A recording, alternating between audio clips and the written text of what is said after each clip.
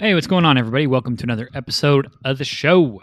Today, I'm sitting with Jake Carls. He is a co-founder at Midday Squares, a company that is trying to redefine snacking, specifically with chocolate snacks. So we had a cool conversation about building community, what that's like, how to have personality as a brand, and really how to speak to your customers and get them involved in the process. So check this one out. I think you're going to like it. But before we get into that, as always, look, we're a marketing agency, and that's what we got to promote before we get into the show. So if you are struggling with your social media content or paid media campaigns on social, head over to our site, cavesocial.com, and we will be able to help you out. All right, now that's over.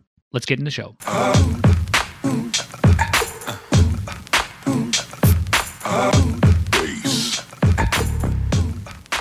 What's going on, everybody? Welcome to another episode of the Mind Your Marketing podcast. Today, I'm sitting with Jake Carls. He is a co-founder at Midday Squares, trying to build the next biggest chocolate snacking company. Jake, how you doing? How's it going, brother? Well, it's been quite a crazy day, so I'm doing okay, but we had our biggest crisis yet actually happened the past 2 days, so quite wild actually is the word, I'd say. Okay. What happened? Care to dive in before we get into the... Yeah. So I'll obviously dive in. So we basically, one of our old employees ordered one of our ingredients, and they actually ordered the wrong ingredient, and it arrived last week because it takes, there's a 3-month lead time on it.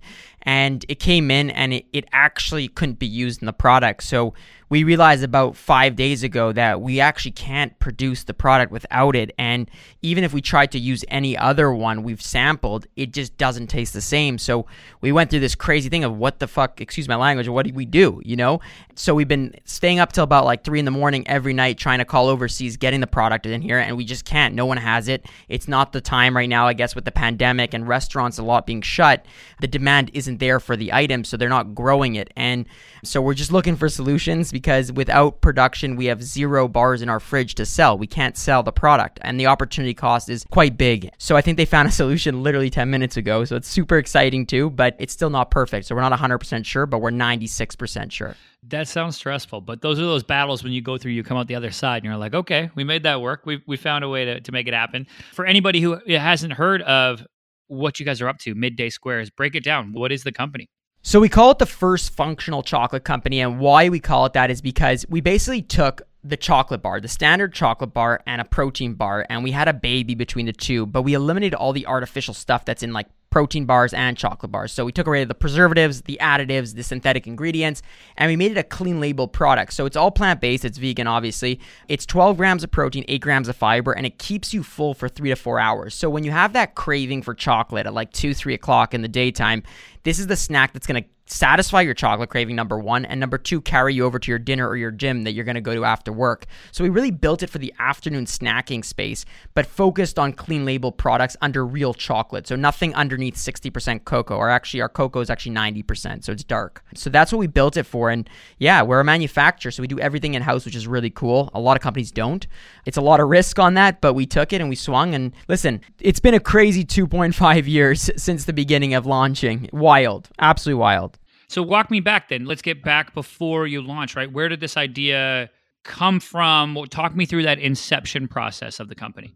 First off, I joined as the third co-founder August 2018. We actually had this idea. It was brewing with my sister and my brother-in-law months before that. I think it was 10 months before that. They were working on this chocolate snack to solve his problems, my brother-in-law's problems with his cravings for chocolate. He was eating nonstop chocolate every single day. And long story short, they were just working on it for fun, not really sure what they were going to do. They want to experiment working together. Obviously, being married and being together, it's not easy to work together, but they really wanted to. So what they did was basically Nick went out and found this data where he got from a big corp, basically sent him their data over the years and found out that real chocolate was growing 42% year on year. So real chocolate being anything above 50% cocoa mass, and vegan protein, so plant protein, whether that's protein bars, protein, in alternative proteins, was growing 36% year on year. And the data showed that if you make the baby with the two of them, it's a white space. No one's doing it. And so he said, holy shit, this is what Leslie, my sister, was making him at the time, was exactly what the data was showing.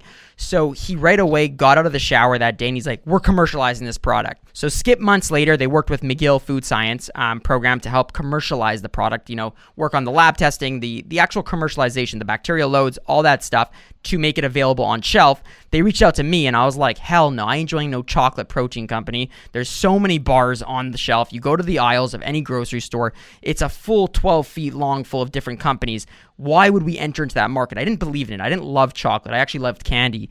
So I said no. I directly said no for 33% of the business. I said, immediately told Nick, absolutely not. He ended up trying to convince me for 3 months, to join the company. And I just didn't believe in it. I didn't believe in the chocolate protein space. So one day I was going through a hard time. It was about July and I got canned. I like to use the word canned. I got canned by my ex-girlfriend at the time and I felt really low. I wasn't doing anything. I didn't know what I wanted in my life. And I was constantly in this lost period where I was just sulking every single day, completely sulking.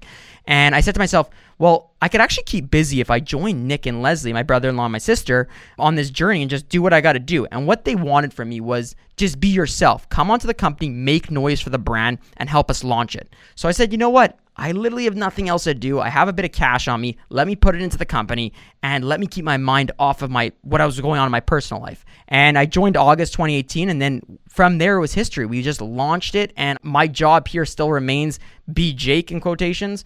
And I'm still doing what I love to do. And I think what's interesting about it is that I didn't believe in the product at first. I didn't believe in the goals that they had set, their North Stars of revenue and stuff like that. I couldn't believe it in my eyes. I just wanted to be kept busy.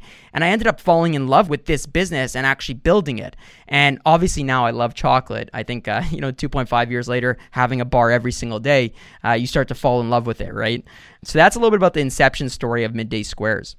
Very cool, man. Almost accidental, right? The accidental founder. And, but then one of the things that I think you said that is really important is and it happens with a lot of people I have on the show and people I interview, is they start something. It maybe wasn't their life's passion when they wrote it out on a board when they were, 18, but the deeper they got into it, the deeper that they fell in love with it and realized, oh, we have something here. And it became more about building something that they can get behind. One, not only the product, but two, more importantly, the people also building that product, right? So it sounds like you got both of those there with the product, but then two, working with family and being able to really lean on each other and go, okay, let's do this. Let's pull up our bootstrap, so to speak, and let's get to work. And that leads me to the next question. How has it been, coming from zero and establishing a brand and saying, okay, we're going to have a brand voice, a presence. We're going to stick out from all those other bars that are on that supermarket shelf, as you talked about. How has that process been? And what are some of the differentiators that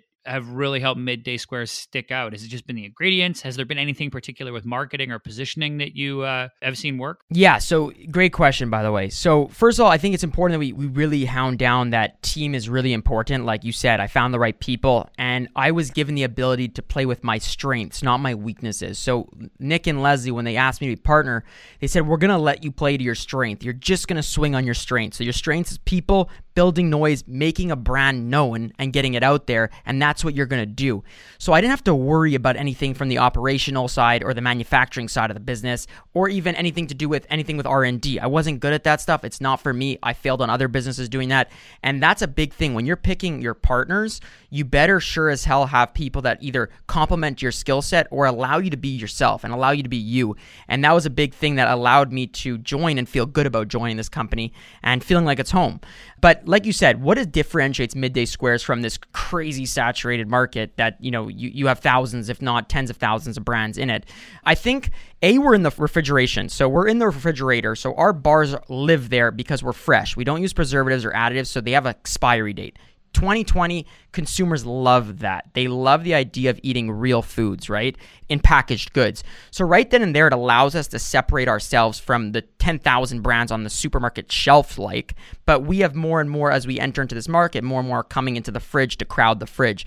So right now there's 10 good brands in the fridge. On the shelf, you have about, I'd say 60 if you go to all the supermarkets, just prominent brands. So you already limit your exposure to competition. It's also healthy to have competition, but you limit that exposure. Number two, the way we tell our story, I think, is a really big, powerful source to what we've built today. We've really focused on building community as a number one priority here. So what I mean by that is we share the good, the bad, the ugly of this business. We kind of make it like a glass window so you could see everything, and I mean everything that happens here. Literally the biggest failures to the biggest successes, and humans love that because it's relatable to their day-to-day life. It's relatable to what they want to see. It invokes emotion, not just about the product, about eating the product, but you know that what goes on to make this product and how, there's a podcast out there called How I Built This. They always talk about how they built the business, but you don't get to see it during. You only see it after. We show everything during so people could stay in tune to what's going on.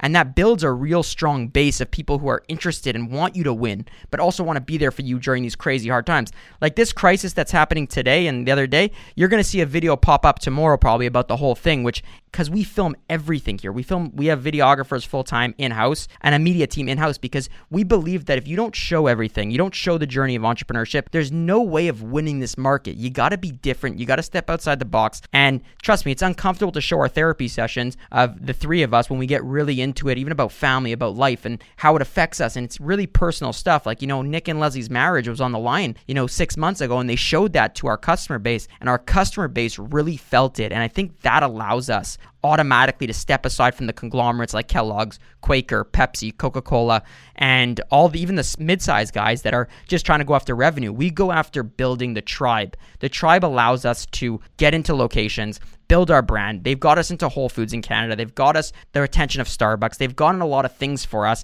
that we didn't ask for. It's because they want to be part of this journey. And I think making people feel humanized as much as possible makes a big difference. And I think the third thing is putting faces to the brand, making sure that the faces are out there and about. Again, humanizing as much as possible. And a lot of brands don't do it. They don't show their founding team. They don't show their teams. They don't show anything because I don't know if it's fear or if it's just driven by they don't want to be on the camera at all. I think it has a major downfall for them in 2020 and going forward because the world's media driven, right? And the food space should be too. Yeah, it's one of those things, right, where a couple things they're huge there, right? You talk about, one, letting people peek behind the curtain, see what's going on. And that is so important because we want to feel and we want to be attached to companies that we can have our own identity with. So if people are going through that themselves, if they're hustling, they want to see, oh, those are those people, and I can see Jake and the team, and they're going through something just like how my grandpa and his family business, that happened. I remember that. And those feelings of similarity are only going to entrench people further to the company, right? And then two, what you said is like putting faces out there and having really owners that are involved in that. It's an unbelievable asset to compete with the big people because when you don't have massive budget, you have to bank on personality. That's where the owners can come through because that passion becomes so contagious. I can even hear it in the way you're speaking, how we quickly on the fly, like we're going to have an audio issue and then, okay, we do it in 2 minutes and we get the audio issue sorted. That type of stuff's contagious. I think that's something that a lot of listeners can learn from to go, okay, maybe I've been a little tentative, or people who are listening that are a little tentative about, hey, do people want to hear from me? I'm the founder, should be the brand. I'm always like, get out there, put it out there because you're going to be able to, talk about the brand in a way that no just branded piece of social media can. So that is so huge. I do want to talk a little bit though about bringing a media team in-house, filming everything, vlog, very Gary Vee style, right? Now, that's a big commitment, both time and financially. What was that like? What brought you guys to the point where you're like, okay, we have to take this chance and really invest in it? So yeah, you're so right. So I think this was a moment. So we have two things. We called MDS Midday Squares 1.0, which was previous to 3 months ago and from the beginning to 3 months ago. And we had a media team where we just had a videographer on board and they would just tell the story and kind of film. It was an expensive salary for a food startup. Definitely no one thought of putting that in-house because they're like, why would you focus on that when you could focus on paying listing fees in grocery stores, get yourself listed in more stores, do that kind of stuff, demo your product. So we said, okay, let's take the risk on this because we realized that, like you said, people crave that resonation that they want to have with a brand. No one wants to just buy a commodity anymore. That's so old school. It's really come to old school. You buy a pair of Nikes because it makes you feel good. Nike's built a culture. They've built a brand. Lululemon has built a brand. If you look at their multiple on the stock exchange, it's literally like 11 times their revenue because of the brand and tribe factor. So when we realized that we could do this not by just selling chocolate, because you do need a product market fit that actually fits in the market, right? But you need something else. And we realized that if we could show our personalities and the true story of what's happening, people will automatically resonate around it or tell people at their dinner table, you wouldn't believe what this brand's doing. They literally went through wild things. They just raised millions of dollars, but then lost this. And again, it creates buzz. It creates that word to mouth to spread. And also, it allows people to come back and see what's going on and catch up on what's the deal with the company. And why we decided is that we said, if we're going to go full out on this, we need to build the brand as fast as possible. And to build it as fast as possible, we needed quick resources to do it. So people that could edit quickly, tell a story quickly, get it out there, pump it out, and be high quality content, not low quality. And now with Midday Squares 2.0, we're about to take it to another level where we hired a producer in-house. We have a videographer full-time. We have a photographer full-time. And then we have an agency that works with us just to do bigger campaigns. So the big ones that we do for new flavor launches or stuff like that. But the day-to-day is very vlog. And then we also have 2 people on the marketing side that help this team work on arcing all the stories. I think the biggest thing that brands forget is storytelling is one of the strongest tools a brand actually has. If you don't know how to storytell, forget about selling your product. You could have the best chocolate bar in the world, the best tasting one. But if you can't get people to want to pick that up and buy it or pick it up and feel good about it, you're not going to last in this vicious ocean. It's vicious. You have competitors and conglomerates that have, like you said, budgets that are out of this world, that they can go and buy up the grocery space, kick you off the shelf, but they can't do that if you have a brand and a customer base that's going to the stores begging for your product, because then they have to act. You apply the pressure, right? So when we made that decision to invest in media, we said, we're either going all in on it or we're not. And the decision was unanimous, and the 3 of us agreed. We're going all in. We told our board. The board agreed because they love watching our content. They love sitting there at nighttime at 9 p.m. saying, holy shit, what happened in Midday Squares Day? What kind of crazy shit went down? And to them, they're from the VC world, and they're just like, this is so different. This is so, it's appealing, something about it. And so we tripled down, and I could say it was our best decision to date, to be honest with you, because we've gotten, like I said, anything from retailers on board to, producers from big channels reach out to us to investors actually through the media angle of the business, not the actual food angle. Yeah, it's unreal, right? It's one of those things from every person we've had on the show that does something similar. It really comes down to if they consistently produce media and they do it for a year and then they go by and they go, oh shit, okay, we have a community. Oh, our sales are up. Oh, our process for creating this content is way tighter, way better. All of that starts to come to life. But after that first, YouTube video or podcast, it might not feel that way, right? I mean, that's that stuff that I think is so crucial. Now, Midday Squares 1.0, 2.0, is this predominantly on YouTube? Or I know you're sitting in a podcast studio right now. What does that look like from a actual tactical deployment standpoint? Yeah, so 100% Instagram, like IGTVs and stuff, and definitely stories on IG is an important one. They get a lot of engagement, and it's the day-to-day on the stories, and then the IGTV is our bigger little videos that are about more serious things that happen. YouTube, we're starting January, a big YouTube. We're going to invest in that, telling bigger, deeper stories consistently. And we have a podcast. So we do have a podcast that's all about just roundtable entrepreneurship. It's the 3 of us get together. Sometimes we interview other entrepreneurs, but we just talk about everything, anything that's on the table. And I mean uncensored, it gets ugly, it gets deep. It's been a great thing. And we want to invest a lot more resources, time, and energy into the podcast because people can go down a rabbit hole and really get to know you if they just go through those episodes. And we send it to our buyers, we send it to our community, and people love it. And we're growing on it. So we're realizing what people like and what they're resonating with. And our customer base is really seeing that. And like I said, Instagram has been a great tool for us. Facebook's great too, but we don't really put renovated content on there. It's coming from the Instagram angle. And like I said, I think what people are craving is, again, great storytelling. And if you can't do that, and I like to hound this down for every entrepreneur out there or person in marketing, is be a good storyteller. Make an arc, make sure people feel something because that will bring them back for more. That will get them to go to their dinner table at night with their family or their friends and say, you wouldn't believe what I saw today. And that's how you grow a business very rapidly and have that domino effect. And I think that again, people forget about it. They're so focused on their P&Ls. They're so focused on their balance sheets. They're so focused on everything else but that. And it hurts them in the long run. It really does. And if anybody's looking for, if they're feeling kind of stuck, like, okay, how do I tell a story, right? I would recommend this book called Story Brand by Donald Miller, and I'll put that in the show notes as well. But really just how to understand, like, what is a story arc and why that matters, I think is so crucial, especially if you're unfamiliar with that, right? Well, Jake, before I let you go, one, I've enjoyed this, but two, I want to let people know where they can pick up some Midday Squares. First of all, that book is incredible. First of all, everyone should read it. So I think you should put it in your notes. Very fast read as well. So Midday Squares, you can get them if you're in the US. You could order online on our website, www.middaysquares.com.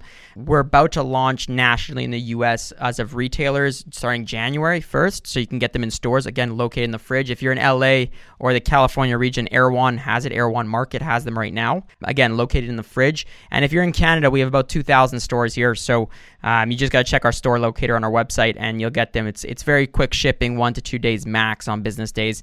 Like I said, we ship refrigerated, so you get them fresh and you put them right back in your fridge when you get them. Beautiful. And I will link to Midday Square so you guys can go right in the show notes and click and go pick up these tasty chocolates. Cool, man. I appreciate you coming on today. Very insightful. Thanks, Jordan. Appreciate it, man. It was great podcast. All right, everybody. That's it for another episode of Mind Your Marketing. I'm your host, Jordan Shelton, and I'll catch you next time.